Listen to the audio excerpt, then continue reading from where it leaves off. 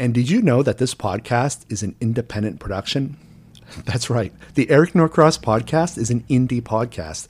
And because of that, we depend on listeners like you to help support the show. The best way to become a supporter is to become a patron. Patreon is a membership platform that allows creators to develop a more sustainable source of financial support for their projects. My Patreon supports this podcast. If you find this podcast worthwhile, please consider becoming a patron by heading over to the Patreon link in the description. That's patreon.com/Eric Norcross. Again, patreon.com/Eric Norcross, and the link will be in the description. Thank you, and on with the show. All right, I have one more announcement before I go into the episode. I know these can be super annoying, but this is not a paid advertisement. This is actually about one of my projects. I made a feature film called Fractals, and guess what? It is now available for streaming. Just visit my website, ericnorcross.com, look for the movie Fractals, and there will be a list of platforms where you can stream it. Thanks.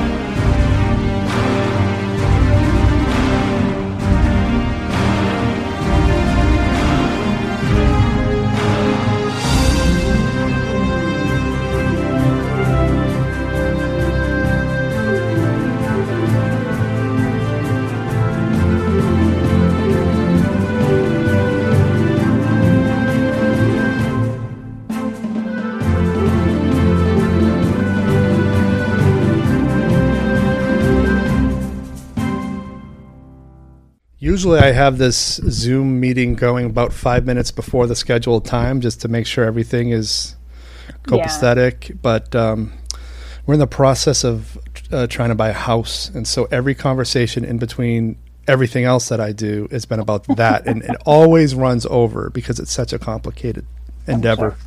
Where are you looking? We're looking up in Dutchess. Oh, wonderful. So you're in New York then too?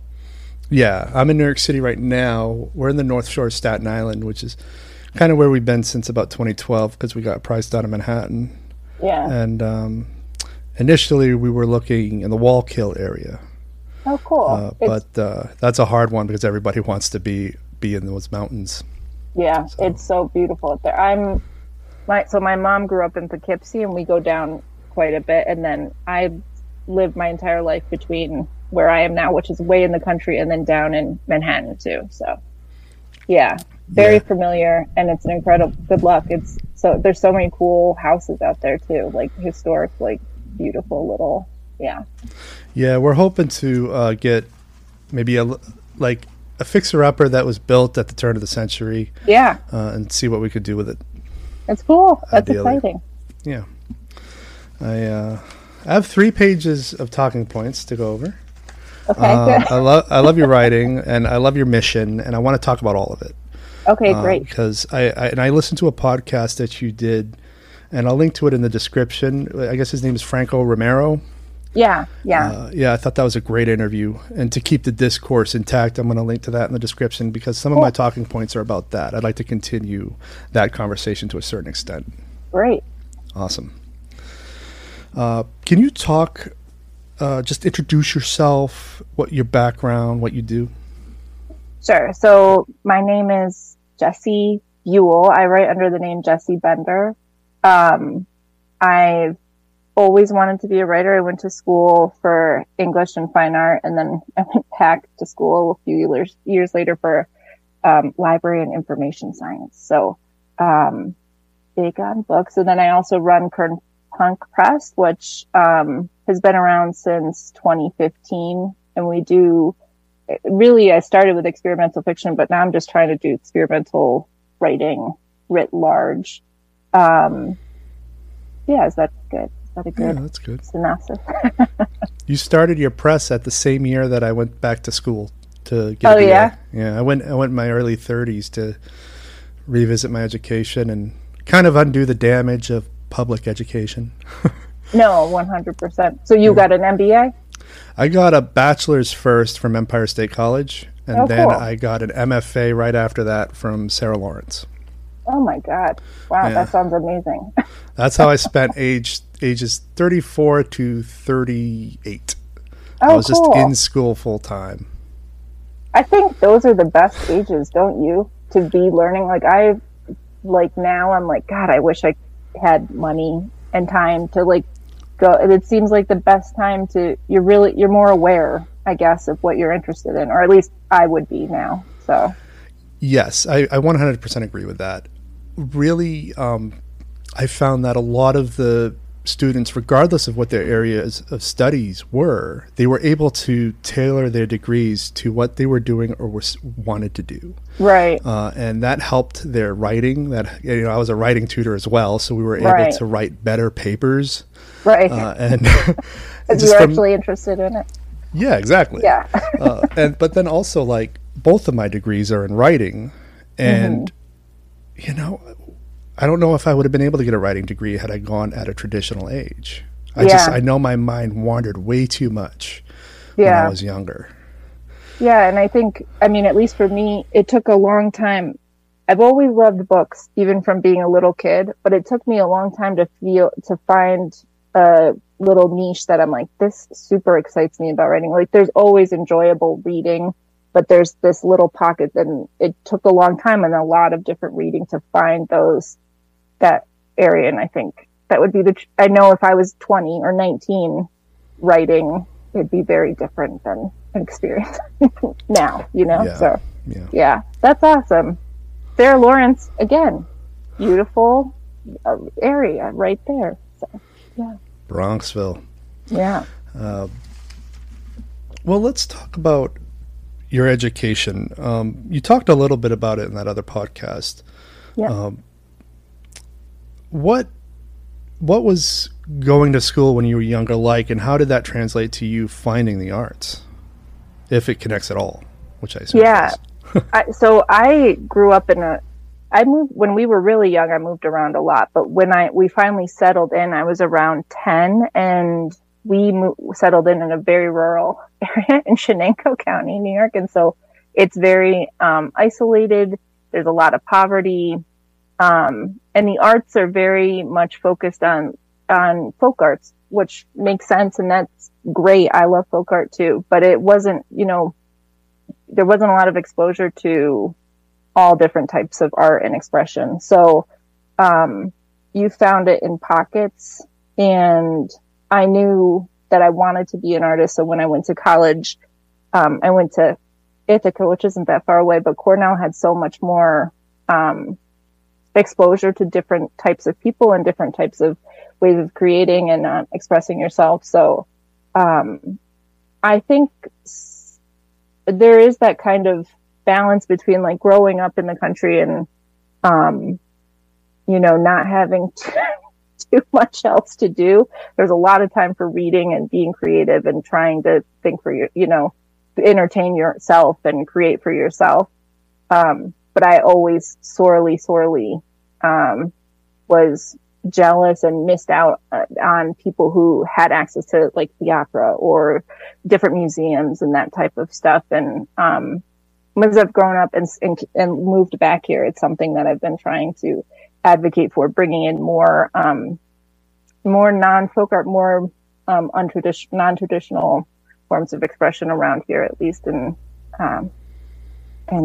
growing that community up here, because I think there's interest. People don't know if they're not exposed to it, if they would like it, So, I think so just, blessing and a curse, I guess, in some way.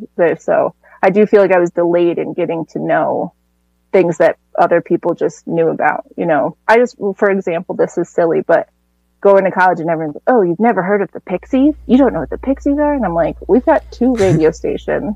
One's about God, and the other one's, 94.9, which is like Corn and Stained and that type of thing. So it's like, no, I've never heard the Pixies. And anyway, so just little things that you're like, oh man, I wish I had realized this earlier and been exposed to it earlier type of thing. Yeah, I come from a sheltered background to a certain extent, and half the reason I up and moved to New York in 2003 was because I needed that culture shock. I was so desperate to know what I don't know. Like, I didn't want to be like my parents. And the best way to not be like that is just to go headfirst into what to me was a foreign country. I don't think Manhattan is America in the way that other Americans think about America. To me, it's a foreign country, and I mean that in the best of ways. Like, I love Manhattan. 1,000. I feel the same way. When I first moved to the city right after undergraduate, I lived in a commune in Brooklyn and Williamsburg. I don't think I'd be able to afford Williamsburg now, but it was like being all over the world. Like, I didn't know any other Americans. You know what I mean? Everyone else I knew was from all over the place. My next door neighbors were Japanese. There were people from Corsica, and so just learning. It definitely is. It feels like it. I agree. It doesn't feel like America. It feels like you're traveling all the time, basically wherever you go. So yeah. That's a great way to explain it, too. You're traveling all the time, even though you're not leaving an island. Right. Is that your personal library? This is my library. How's it organized? Library of Congress? Well, no. I'm not that strict, but it is fiction, nonfiction. That's my poetry corner over there. Art books, children's books on this side. And it's by author alphabetically, except for the nonfiction that's grouped by subject. So it's almost kind of like That's a great room. I'm jealous of that room. It's the best. It's my pride and joy. So let's talk about your play. Okay, great. You sent me your play, Kinder Krankenhaus. Kinder Krankenhaus? Am I pronouncing that right? So I learned German on my own. I always say Kinder Krankenhaus. I think it's Krank, but I could be wrong. Yeah. It's like child suffering. Yep. Yeah. Child illness house. Yeah. And that compound word is an actual German word? Yeah. Yeah. So you said in a previous podcast that you think every writer should write a play. Mm-hmm. What was it about writing a play that made you think that? Well, there's several facets. For me, at least, I tend to, I'm the opposite of Cormac McCarthy. Like, I like flowery. There's a ton of description. I like mood setting and symbols and really expounding upon that. And when you're focusing so much on dialogue, it's a completely different world and it's a different skill set. And for that part, it's been amazing to refine that and to also look for subtleties in expression. And it doesn't have to be this big thought being expressed. It could just be some kind of guttural thing, but to imbue that with meaning has been a challenge for me, and something that I think is probably important for most, at least fiction writers, I would imagine. And two, it's been such a great experience just in general. I think, at least in my experience, the theater world and the fiction world is so bifurcated. I don't see a ton of overlap, at least in my relationships. And the writing world, the fiction world, at least in my experience, I love writers, but it's a little bit harsher. There's where I feel like the theater world, while there's still the amount of rejection and everything, when you get into it and they have the play, the objective is different. The objective isn't to critique it at that point. It's to take whatever the material is and make it as perform it as best as you can. So it's kind of interesting to see people coming at the text differently. Writers would have a way of analyzing it where very different from actors and directors. And I think it's been a really great experience to see how different people take the words and use them, or think about them, I guess. So I think it would be really helpful for any writer to just kind of go at different mediums and see how people use those mediums, and what can help you and what you don't care about as much, so pick and choose. Was this play put on? Yes. Yep. It was performed? We did it in February, and I have an acceptance again in, it's a theater in in Brooklyn called The Brick. So that'll be next September. We'll be performing again. I have a question about it because just for people on YouTube, this is what it looks like. Show it to the big camera. It reads very much like a play that can just be read. Like it reads beautifully as a non-performance. And it's clear that you love words and language. There are some parts of it where I'm like, how would this be performed? Like, for example, there's very simple things like, I will cloak you two. And then you have two versions of two in brackets. Yeah. And then there was another one where you just have mathematical symbols when Python is doing his thing. And how was both of those instances performed? Because I get it when I read it. Like, that makes a lot of sense to me. Right. And what you might potentially lose, which I think is also kind of an exciting thing too. I like fiction that I think of as like kind of abstract art. And I like, being able to interpret things different way, thus the different spellings and the homonyms and that type of stuff. When I originally wrote it, I was like, I thought of it kind of as an extended poem, rather, because I didn't think a lot of these things were possible. For the half of the stage is on fire the entire time of the play and stuff. So, but what's been really cool is with theater people, they've been like so ready to attack it and think about how to make at least a shadow of it, if not the exact literal thing. So one thing that we did with the initial production was the stage itself, the set itself was basically a projection. And it devolved into more text. And then there was also text put up on the screen, specifically when Nix is talking. And Nix is a character who kind of represents, when you think of, or if anyone knows autistic people, there's different kind of tropes you see with autistic people. And one thing that's somewhat common is kind of this stream of consciousness thing. And that's what Nix, the character of Nix, represents. And she just kind of extrapolates based on whatever people are talking about. And that was everything that that character talked about was projected on screen, I think, to help people not lose the importance of what was being said by that character. But I think there's probably other ways to do it too. I think what's cool is it creates like a really interesting challenge that people could really get creative with, maybe with vocal, like the audio or something. We could, I don't know. There's different ways to hopefully accomplish it. But I think that's a part of the story too. Not to yammer on too much, but to the fact that we lose things when people are trying to communicate verbally. We lose things all the time. Hidden meaning. Another character is called the Shadow. They do something that a lot of autistic people do, called echolalia. But when the shadow repeats things, again, it's homonyms, synonyms, that type of stuff. And the person just thinks they're yammering on when really they're adding more context or a different interpretation to the scene.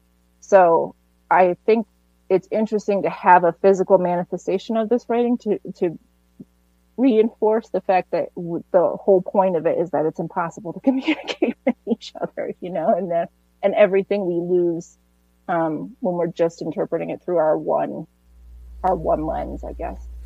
Yeah. I really, I love that you're tackling this idea of like just communication, and there's also definitely the theme of neurodiversity going on here. And a lot of this reminds me of just kind of growing up and being told that everything I was doing was wrong, that everything I was saying made no sense, right. And not being able to be taught basic concepts. I mean, it goes back to the whole thing where I had to undo the damage of going to school, right? Right. I was a failure at math. Nobody could convey math to me. It just didn't click. And then at Empire State College, I personally hired 3 tutors who all got through to me in different ways. They were willing to actually have a conversation and communicate.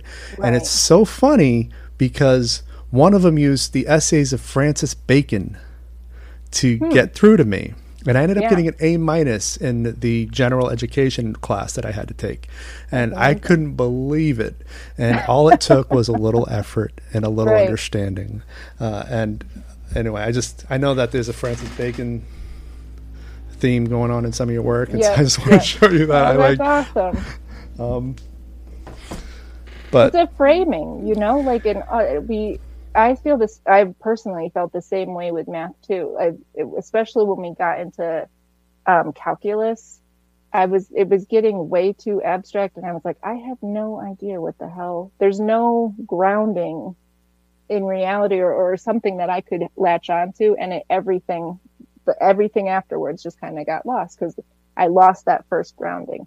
So I feel that I do feel, just like you said, if people, for one of my novels, I had to do a lot of research about engineering, which is heavily math based. And I was like, uh-oh. But then I took so much time reading and figuring it out. And I think I think all minds are capable of things. It's how we're presenting the information. I think we are very quick to call someone stupid or just dismiss them, and it's really not a deficit on someone's behalf, but more how we're communicating. We're not communicating. It's speaking two different languages, even if we're speaking the same language. So, sorry, but maybe it's getting a little too far off. But I do think I 100% agree. I feel the same way with math. Math is a language. Once I thought of math as a language, it became a whole different. I was like, oh, you're talking to me. It's. I feel like my life was small epiphanies all the time. Like, oh, that's what the hell that they were talking about. Well, understanding math as language was one of the groundbreaking things for me. Right. Yeah. It's a simple thing, but it's like, I wish someone had said that a long time ago. Yeah. Yeah. And don't worry about, like, if you think like you're going on, like, the whole point of this podcast is to get you talking. And so you're doing a great job. Okay. So you have a bit of an obsession with etymology and language and words, and is that safe to say that? Yeah, definitely. Don't you think it's interesting? I've since I was a little girl, it's sitting right here. I have a big etymological dictionary, and I think it's again, to play into the confusion. You look at the root of the word, and it could mean something like, originally it meant, boat in Old English.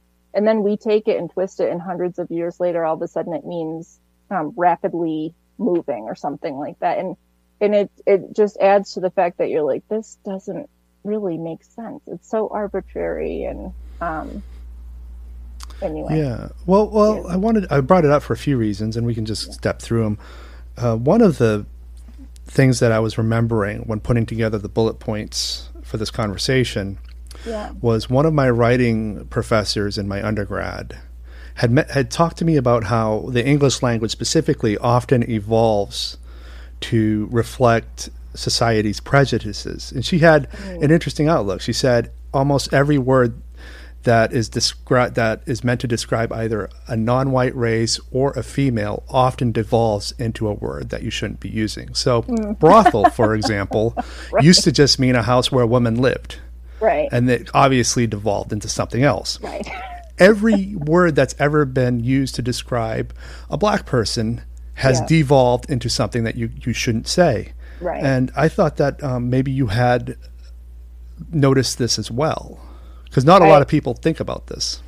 Yeah, I mean, that is really interesting. I think you could definitely see that too in people, any people that we other, including people based on ability. I think that's anything with, crazy, or Beyonce just got in trouble with spaz, and so we look at these words and they just seem so innocuous, and they really are they can be rooted in something that's so, harmless, and we take it and manifest it into something, based on the other, whatever that other might be. So I think that's really incredibly interesting that it makes sense, Yeah.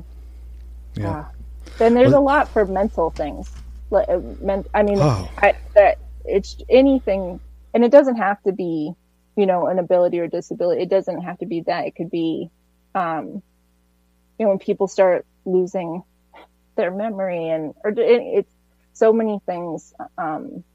The things that are related to dyslexia and that type of stuff become manipulated into these really pejorative yeah. words. It's interesting because this idea of neurodiversity brings about the whole idea of just kind of being different in that way, and the words like you said, crazy, or I know that prior to me meeting my girlfriend, I used to use the word schizo all the time. Oh, that dude went schizo over there, but her mother is a schizophrenic, and so now I am tuned to not using that word. Like I just have an aversion to it. Right.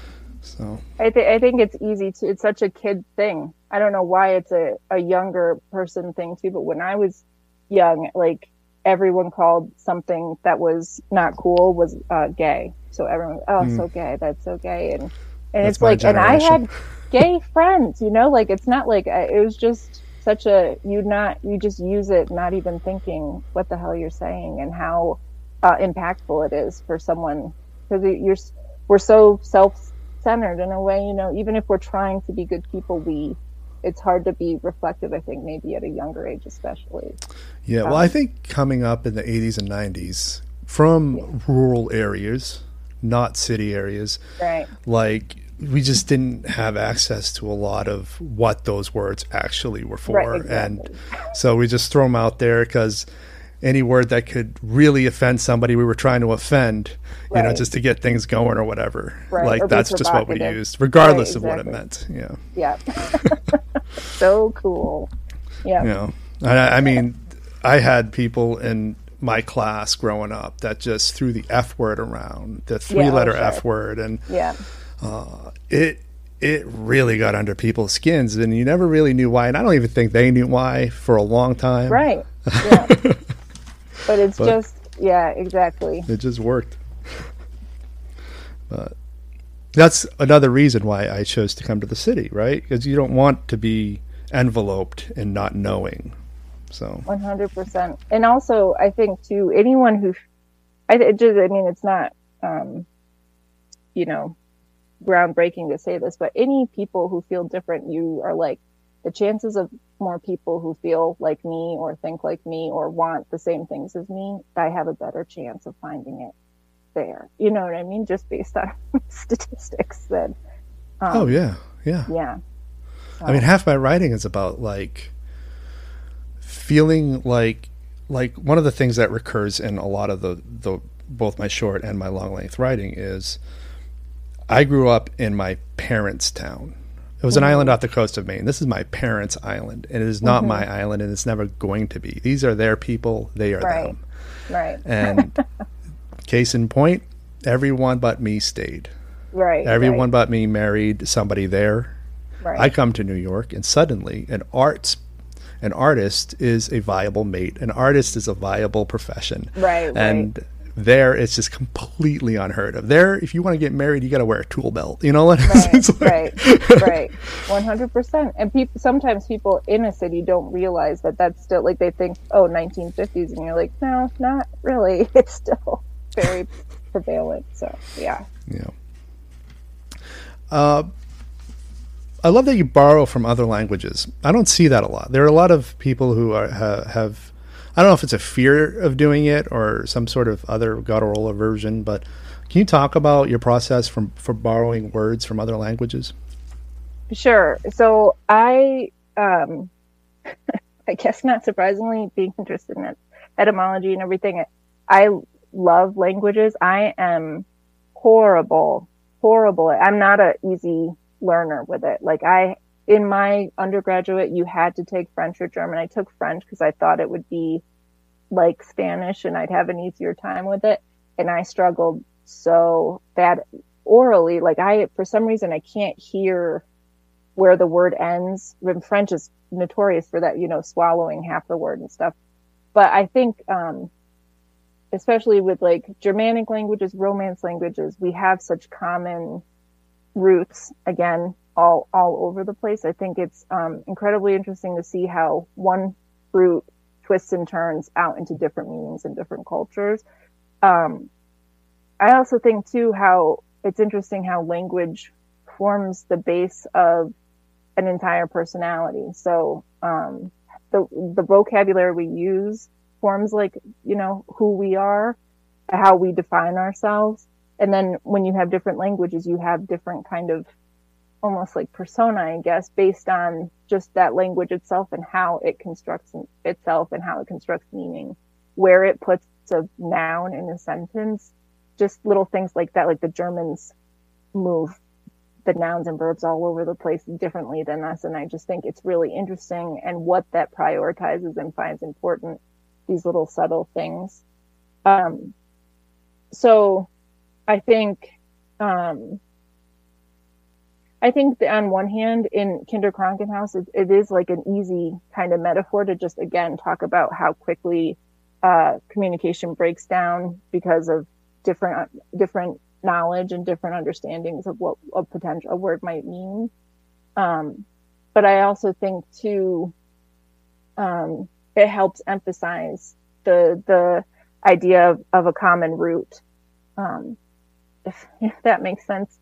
And, you know, and also with Kinder Krankenhaus, it's really kind of set in a nowhere time and space, but I did want to hint back to Nazi Germany, which was a real thing, and they were really euthanizing, you know, not just autistic kids, but anyone, kids with fetal alcohol syndrome, kids who just, you know, were socially awkward, just whatever reason they didn't fit into this Aryan ideal. So that's another reason I wanted to throw the German in there. But there's a lot of French too, because I steal quite a bit from Derrida. So all those things, trying to braid them together, I guess.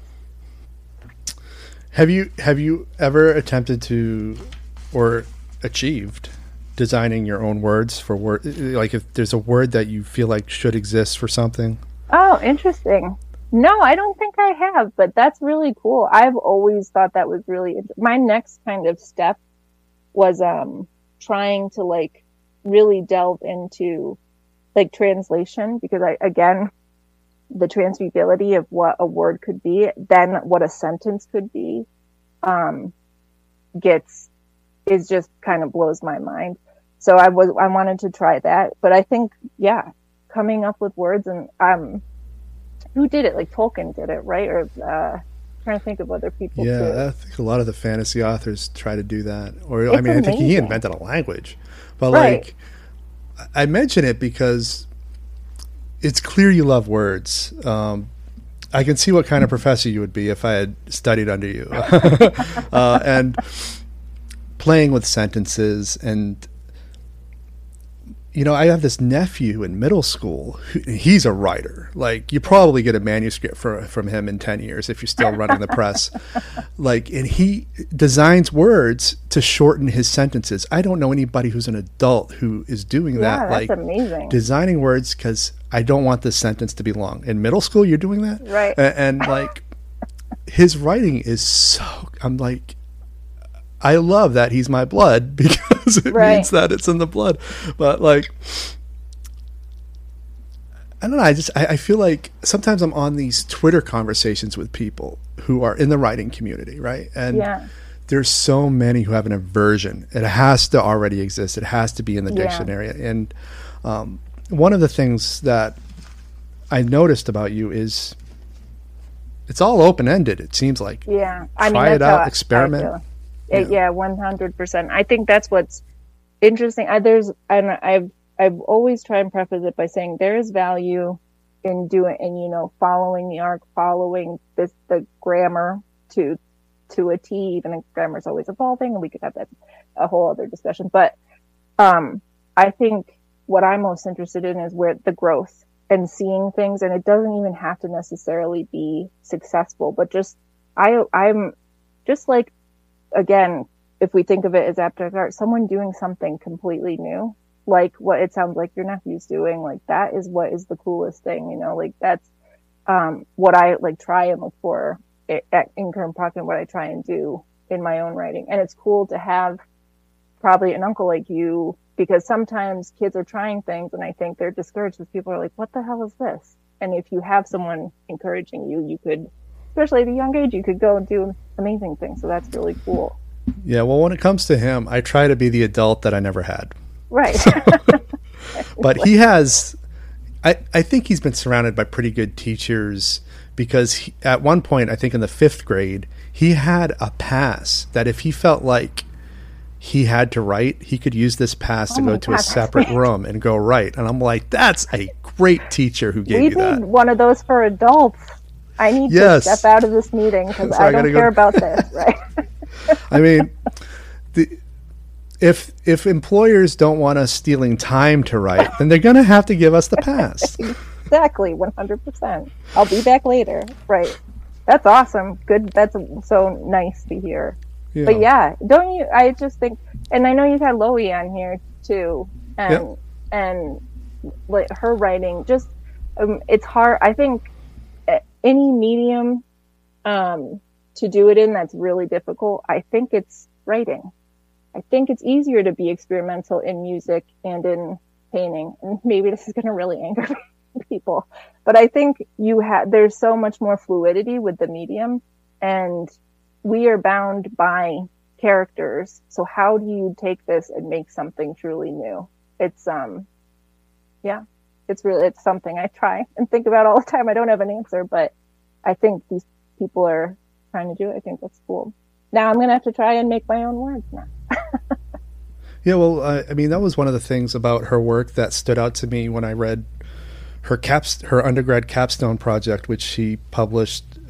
It's called Soul Trouble, and she published it under her maiden name initially. And I'm like, oh, this can be writing too.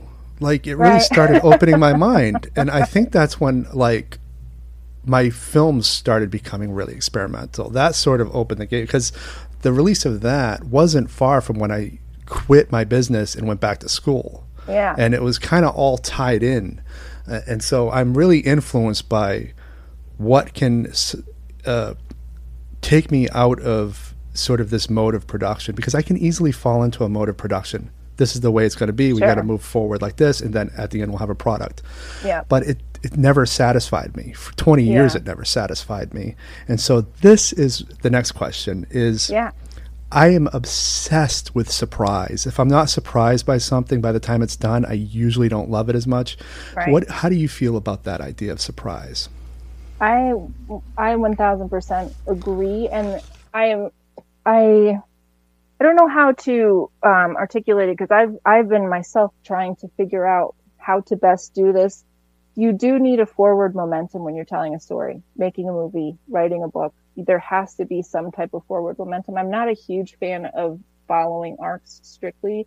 And that's why I think as long as there's something completely, like, you couldn't foresee it coming in the next scene or in the next few pages, that is what makes it interesting to me. So, like, I think of Vicky now, who has published a lot of books, but I've just reviewed her book from 1111 Press. It's called The Vegas Dilemma. It's a collection of short stories. And one thing, I've read a lot by her. One thing that I really enjoy about her is that it doesn't necessarily follow a plot. You're not necessarily always understanding exactly what's going on in the moment, but it's always completely unexpected. Like, the next page, you're really like, okay, we're here. It's just, I think that's the biggest element, is trying to make it so that it's not predictable and that there is something surprising.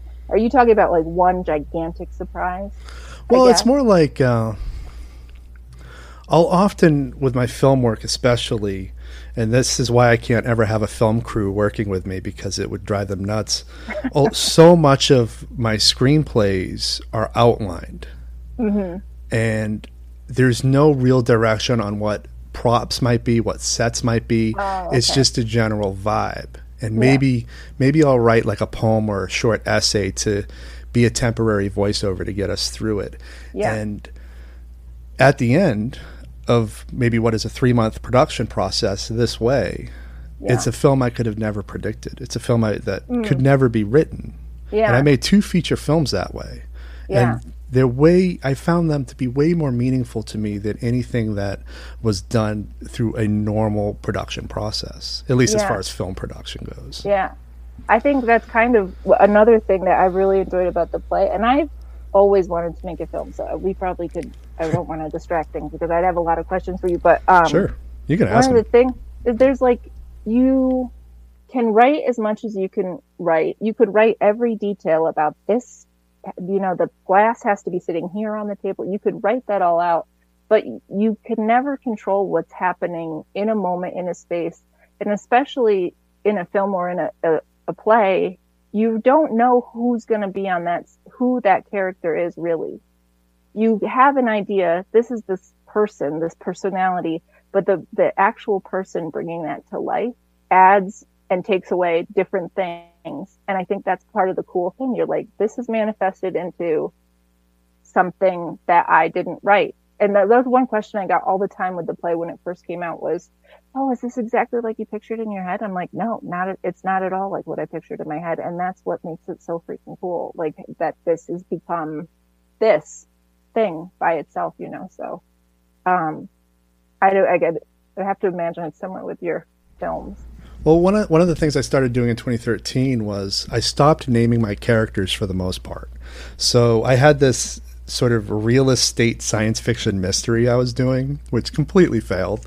But it was, the characters were Inspector 2, Intern. It was all their positions because I didn't know who I was going to get. And back then I was getting more actresses than actors auditioning. Right. So I'm like, all right, well, if whoever the one who's really invested in this and create the character from scratch, they're going to be the person. And then I have all the actors bring in who they are, what their background is, and then I built on that with I have a movie that I did in 2016 called Death and Life, which is an art house interpretation of Jane Jacobs' book, The Death and Life of Great American Cities. Oh, interesting. Unofficial, because I don't know what the copyright laws are.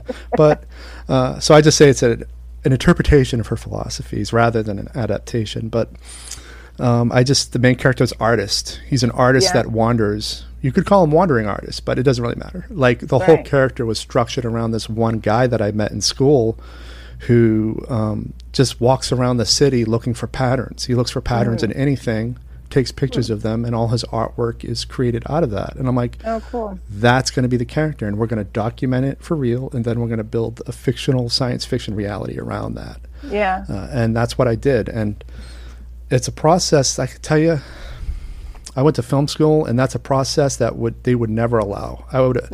I failed film school practically. I got out by the skin of my teeth, but it's one that has kept me going for much longer. None of my peers are making films still, so it's got to work. Yeah, I think that serendipity, at least again, this is a personal opinion, but that's what you look for in art, right? You can't. I think too, like a film school or even with the play, just because you have to raise money for it and everything, it becomes, they want the business component. And if you don't hit that, then you're not gonna, but if you're looking at just the art component, where that serendipity lies, I think is the most exciting part, because it's going to be different, every time. If you made the same movie 3 times, you'd have 3 completely different movies, anyway, I think that's what's interesting, and that's what makes it an experience, and a special experience. So yeah, and we've seen examples where the same movie has been made a couple different times by the same filmmaker, like Robert Rodriguez's Sundance movie, El Mariachi, is the exact same as his follow-up Desperado, only Desperado is a mainstream Hollywood version of that, right? And so and different actors obviously, and so that's a great example of what that looks like. But I forgot what I was going to say. Oh, yes. So serendipity. Great word. There's a lot of luck required with serendipity. How hard what's your editing process look like? Was it hard for you to find an editor who understands what it is you're doing? Because I feel like a lot of the editors in my network would have a hard time with some of my more experimental stuff. 1000%. I get a lot of, and I don't know if it's people just being nice to me, but I get a lot of, oh, this was amazing, and I really like it, your writing, blah, blah, blah, blah, but I could never sell this, or I don't know how to work with, I don't know how I would give you notes to restructure it, because then it wouldn't be what it is, type of thing. I get that all the time. I have an agent somehow, and even she, when I give her my manuscript, she's like, she's just like, this isn't commercial, right? I'm like, yes. And she's like, okay, well, then we're going to try our best with it. Like, there's not a lot of, I haven't gotten tons of major other people like giving me notes to do editing from. A lot of the editing's me trying to, one thing that I get stuck in all the time is a lot of people are always learning in any of my writing. People are learning, but learning's not very exciting to read about or watch. Probably it's just sitting there thinking. So I usually have to go back in and add more action, because a lot of things are just, description and stuff. But yeah, the editing process to me has not been, as laborious as I have a pretty intense, pre-production, I guess, or just research process. I do a lot of things rooted in something historical, so that I have just, pages and pages of notes and trying to think about, to root it in some type of reality, even when they're not rooted in reality, I guess. But, yeah, probably not a very satisfactory answer. I know people are very big on editing. I'm probably not the best person to espouse that. I try to self-edit everything as much as possible, just because my stuff is so hard to get people on board with. But one of the things I was always an advocate for in my MFA program was I've always felt people were too reliant on editors to clean up their work. I'm like, you guys should be capable of getting this thing near publishable as much as you can. Right. It feels like it's one of the few art forms where too many creatives rely on other people to finish it. Yeah, I'm also, just like you're saying too, I'm not one person I don't write and just get it out. I write a paragraph and then I edit that. Like, I kind of write circularly and I make very slow forward momentum. I just kind of go back and do it again and go back and do it again. Yeah.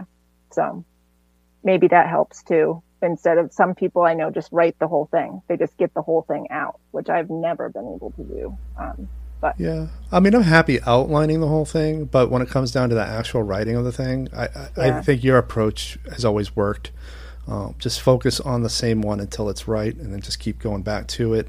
Right. And it's almost kind of like you're going down a little bit, then you're going back up, then you're going down. Exactly. But you're going to go down a little bit further, then you're going to go back up. And, especially if you're really into energy and flow, that's the best way to do it. Yeah. Yeah. I agree. So you're kind of a hero because you're a writer you've published a lot. I think in the last podcast you said something like 96% of your work has been published. I mean, that's really intense. But on top of that, you also started a press. Yeah. And it's a press geared towards catering to a void in publishing, which is desperately needed. And that's, of course, experimental and art house literature. And so can you talk about starting your press and kind of why you did it? Sure. I just want to preface it by saying I do stick by that percentage, but I don't think it's necessarily that I'm a big gleaming genius or anything. I think it's more just tenacity. Like, I'll see on Twitter, like you're saying, someone will be like, I got 10 rejections. Should I still keep trying? I'm like, Jesus Christ. I was like, do that about 100 times more and you'll be fine. So, but yeah, so I started the press just because, I've been an academic librarian for a really long time, and I read a lot, and there's a lot to enjoy out in the world. But one thing at the library that I had started to work at right when I started Kern Funk was they got a lot of those, top 30 under 30 or whatever, and top, and those are great. And people should be so happy with their achievements. But I was not as, I wasn't finding a lot of things that I super loved in those compendiums. So I was like, I wanted to get more into the small press world. And I think again, just like I said, that space is the most interesting to me. And I do think without those places for people to get a little bit of a foot in the door, we're not going to see like a proliferation of new things. We're going to just keep seeing the same things over and over again. And my real goal was to, we have published one person twice, but my real goal is to not be a house where I'm publishing the same people over and over again. I really want it to be like, okay, I published at Kern Punk, I can put that on my resume, and now maybe someone will take me a little more seriously at a bigger house or whatever. Because that is, for people who haven't published yet, sadly, kind of the world we're living in. People want to see, a lot of places, not all, but a lot of places want to see a resume, or they want this to be the first thing you've ever written, and they discovered some brilliant person somehow wrote the most perfect thing the first time they wrote something. So it seems to be those two worlds. And I wanted to be that kind of stepping stone. I take it seriously, but I wanted it to really be like something to help people, basically. And we found a really amazing and incredibly diverse artists from all over the world, making really incredibly weird and very, very different things. So it's been great. So from the time you conceived, I'm interested in sort of the technical workings of having a press. So sure. The time you conceived this idea for the press to the time you actually published the first book, How long was that? It was a while. Before I became a librarian, before I went back to grad school, I worked in editing. So I had that background, and I thought, oh, I have this should be good. That being said, I had none of the production background going in. So, I had to learn InDesign, and I had to figure out, like distribution and all of those things, printers. And that's what sucks if a huge percentage of a book's production costs are the mail and the printing, which I guess shouldn't be rocket science, but it shocked me how much money it took to do those things. So we started right during my maternity leave for my daughter. So in June, July, I accepted a book probably in August, and we didn't get it out until the following year, I think early the next year. Or maybe very, very late. But it takes much longer to make a book now, just because I'm more well aware of like the review process just takes sometimes 6 months to a year to get reviews. But it's been a long learning process. I'd say our first book to now it would be dramatically different how I handled what we did at first to how we do our production now. But been good. The last small press owner I talked to, it was from season 1, and he was running all of his printings through Amazon's service. Mm-hmm. How are you running your printings? So it depends on how big of a run. So we just, oops, are you still there? Oh, sorry, I thought it froze for a second. For our chat books, which are our poetry books, they're a lot smaller. There are fewer pages. We go through a more traditional offset printer. It's more expensive, but it's the larger printers won't publish or won't print a book if it's smaller page number, basically. So if we have a traditional book, those go to a traditional printer. I also put it up on Amazon now, just because such a significant portion of people don't think it's real if it's not on Amazon, and also don't buy books unless it's on Amazon. I'm obviously, like probably most of the writing world, not too keen on making the, obscenely wealthy even richer, but it's kind of just like a necessary evil in this business. I did try other, ways of distribution, but the we're in a spot where we're too big for some of the benefits and we're too small for some of the other benefits, and it ended up eating so much of our book. Like, it would put me in debt using distributor. So anyway, it's been a long learning process, but we do use Amazon, but predominantly we do print runs just from a regular printer. And I try to gauge that on like pre-sales. We rely on pre-sales pretty heavily to inform like how many copies of a book will potentially sell. It's usually a relatively good idea. That makes sense. Yeah. Yeah. How do you decide like the aesthetic format of a publication? So you sent me this book, Birth of Eros, and I will be interviewing this author at some point once she heals from surgery. It's a nice tiny book. Yep. I love the page layout. It's different from Loie's book, which is a little bit bigger in size. And so how do you decide the aesthetics of a publication? I've always wondered that. Yeah. Sometimes I very much, again, I think because I'm a writer, like I want this to be this person's kind of vision, the author's vision for the book. The author has a lot of input at Kern Funks about, cover, even like font. If we try and accommodate everything that person wants to see in their book.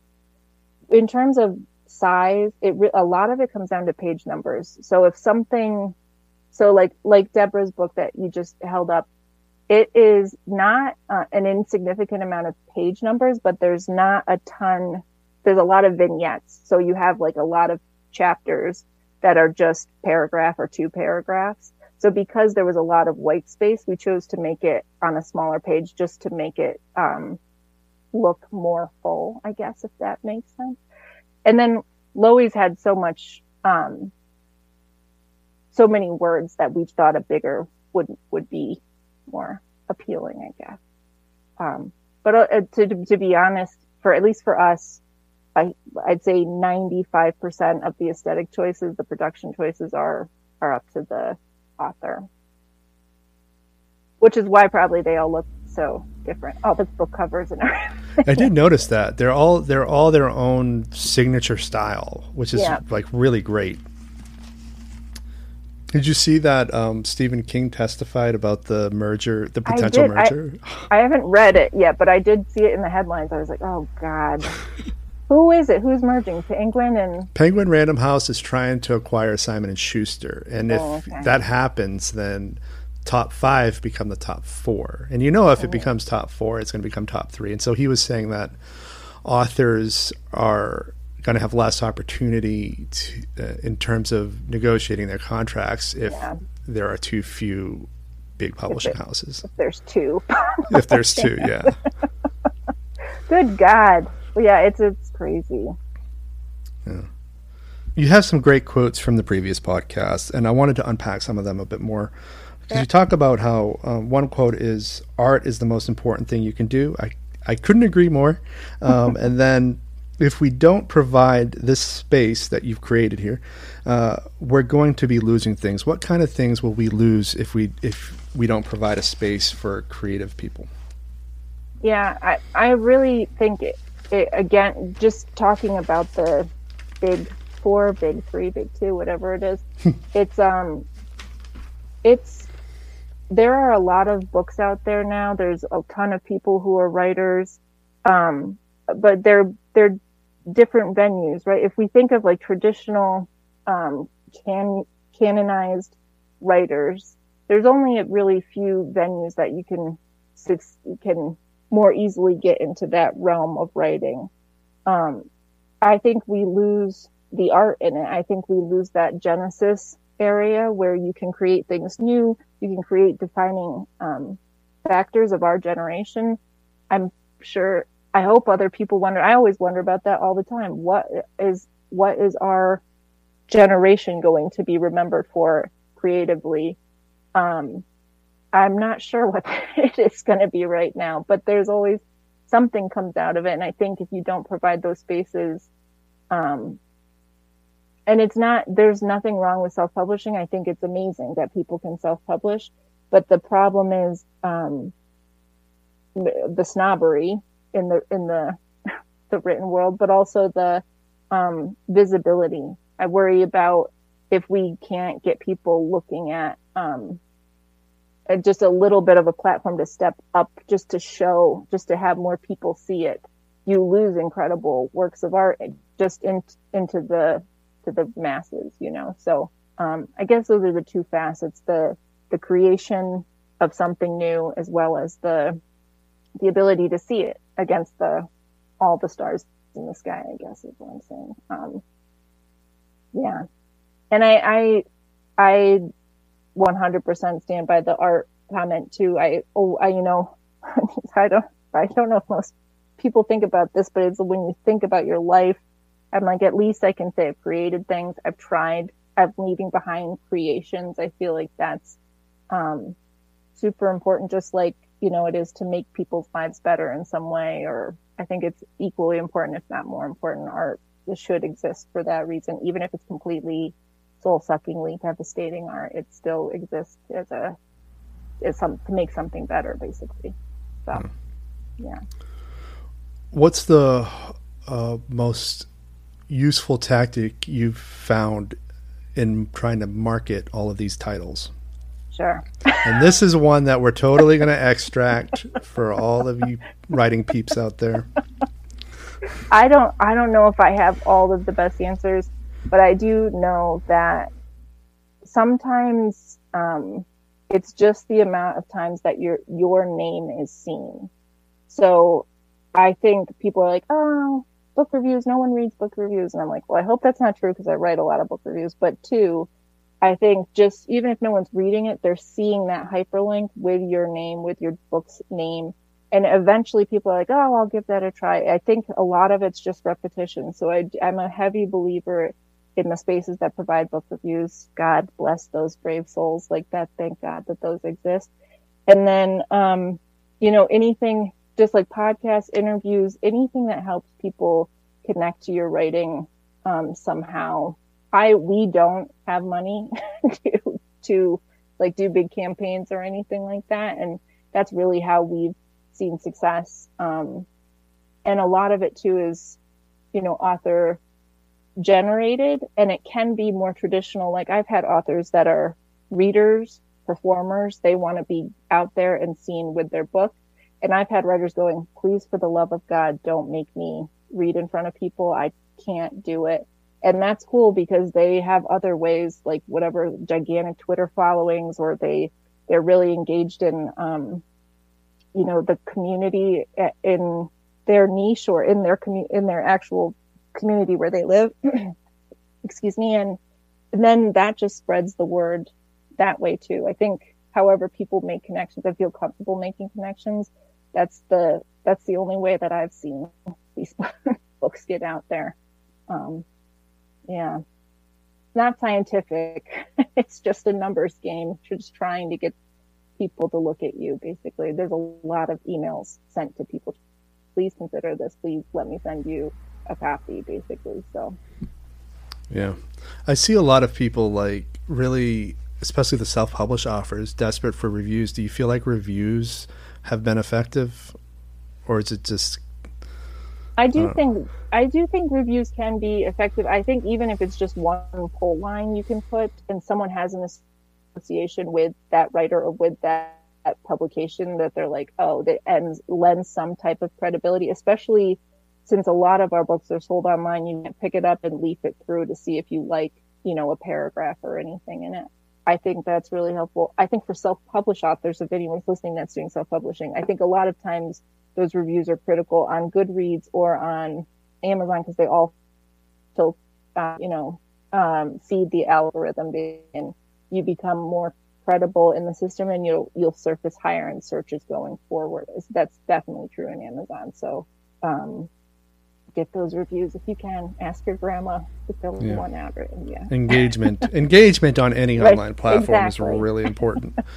All right. Well, I mean, I've asked you 3 pages worth of questions. Great.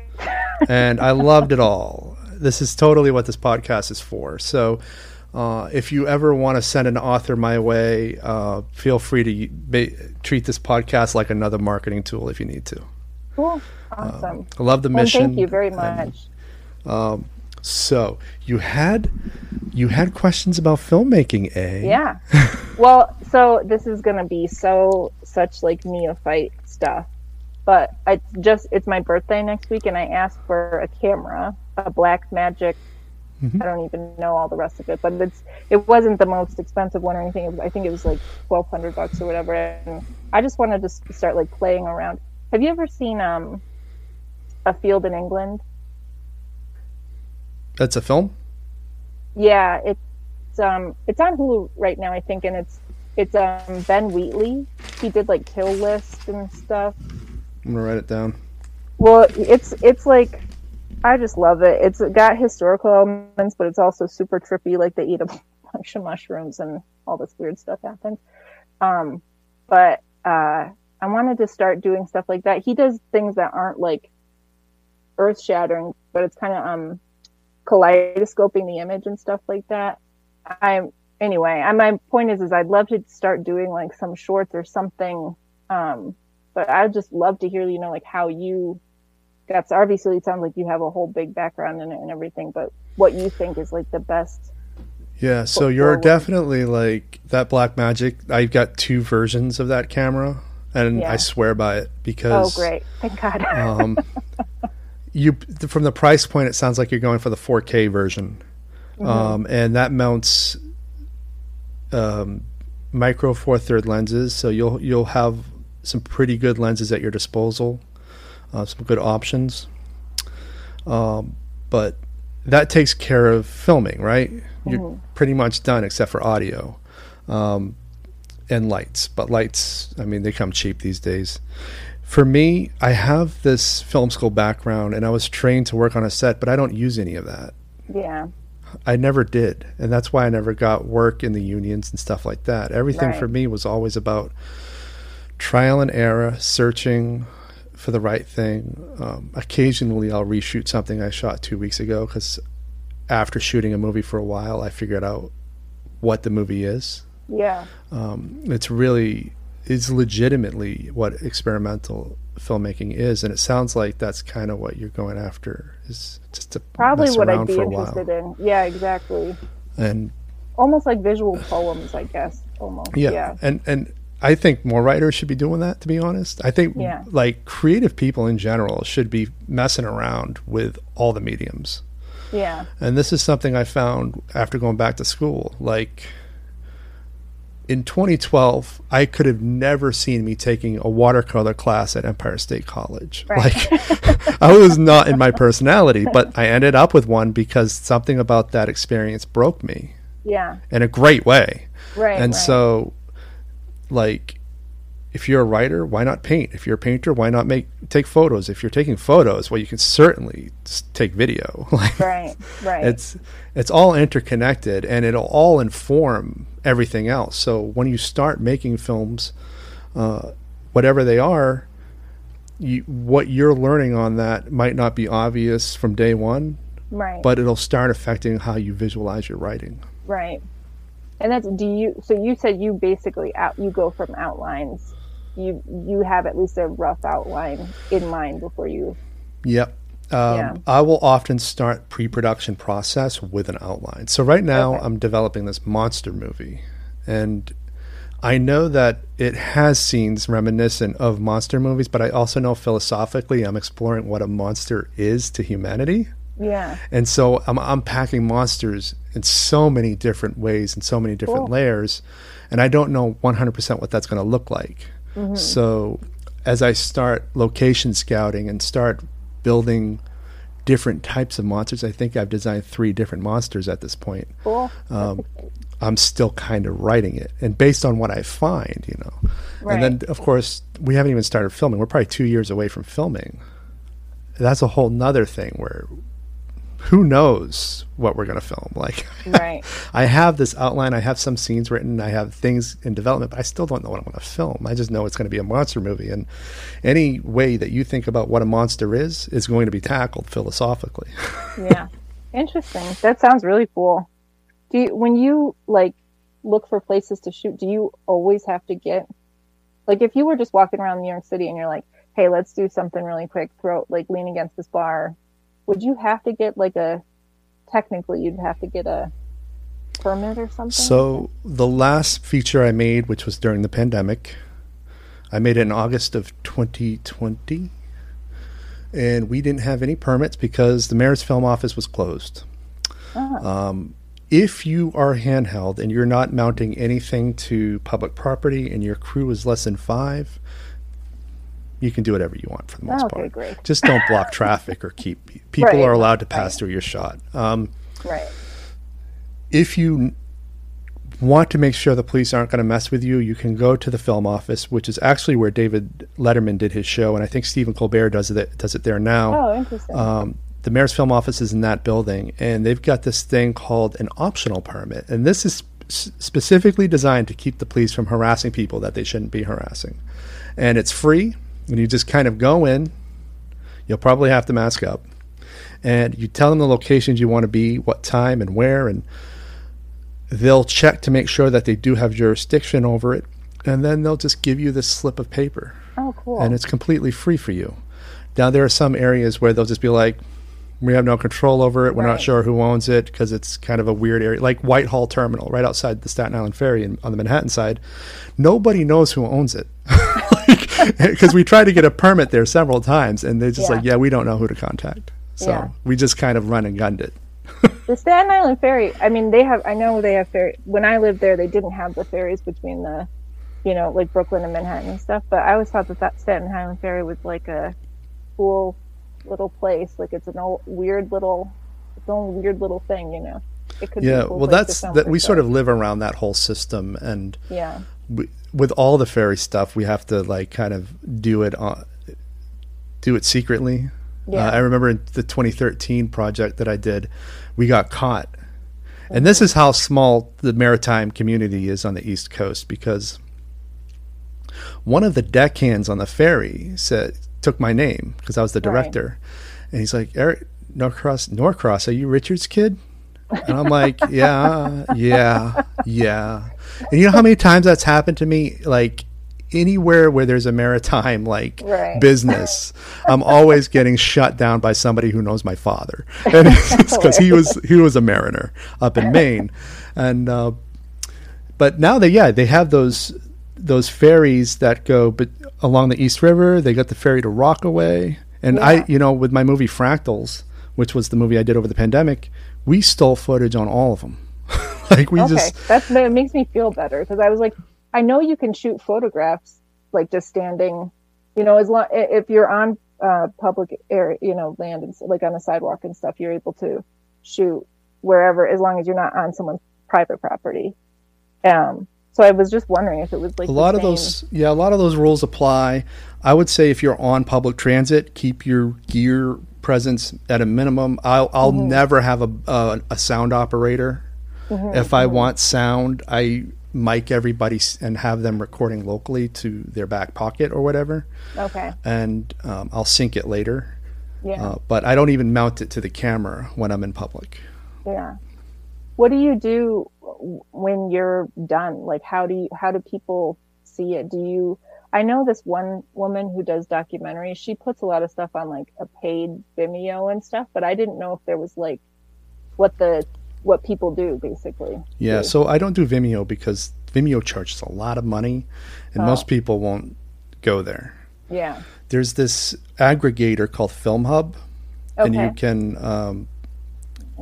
write that down. Filmhub.com, and you can just basically upload your master copy of your movie, and they'll push it out to places. So right now, Death and Life and Fractals, which are sister films of one another, they're on Amazon Prime Video, they're on Tubi TV, they're on a bunch of others that I've never heard of. Yeah. And it's all because Film Hub found them and pushed the movie to them. Oh, cool. So everything's kind of hosted through there.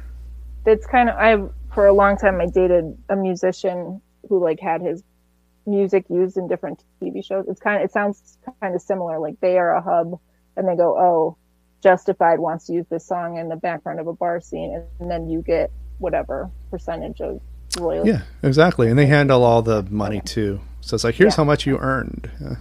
Cool. Yeah. Amazing. Yeah. Well, that's awesome. I was even thinking, I mean, I know I probably have to go too in a second, but I just wanted to, I did a lot of stuff with different little galleries around Lower Manhattan and Brooklyn. I was like, even just like a little art show or something might be cool with some of it, like a small piece or something.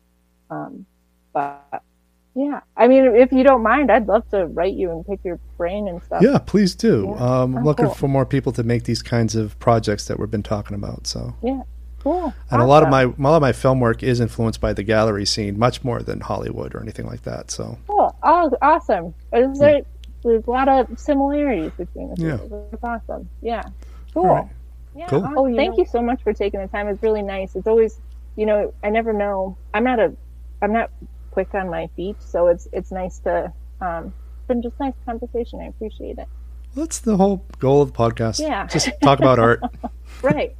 Cool. Nice. I'm excited Deborah's gonna talk to you too. I don't know how much you've talked to her, but she's just really cool, and she's like a strong woman. Like she's got an opinion, and like I just like that she's not. That's who I want. And I told her, like, look, if we have to push it till October, we will. Recovery is important, so just get recovered so we can have a great conversation. And that's awesome. The vibe. Yeah, cool. All right. Well, thank you again, Eric. I super appreciate it, and I definitely will take you up on if I annoy you with film stuff. Just let me know. But... Will do.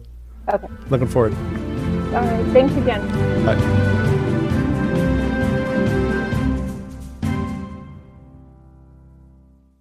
Thank you for listening to my podcast. If you have a moment, please consider subscribing to the show wherever you listen. And if the app allows for it, please leave a rating and review. That way, the algorithm moves us up in recommendations. It's a great way for new listeners to find our show. Thanks, and I'll see you on the next episode.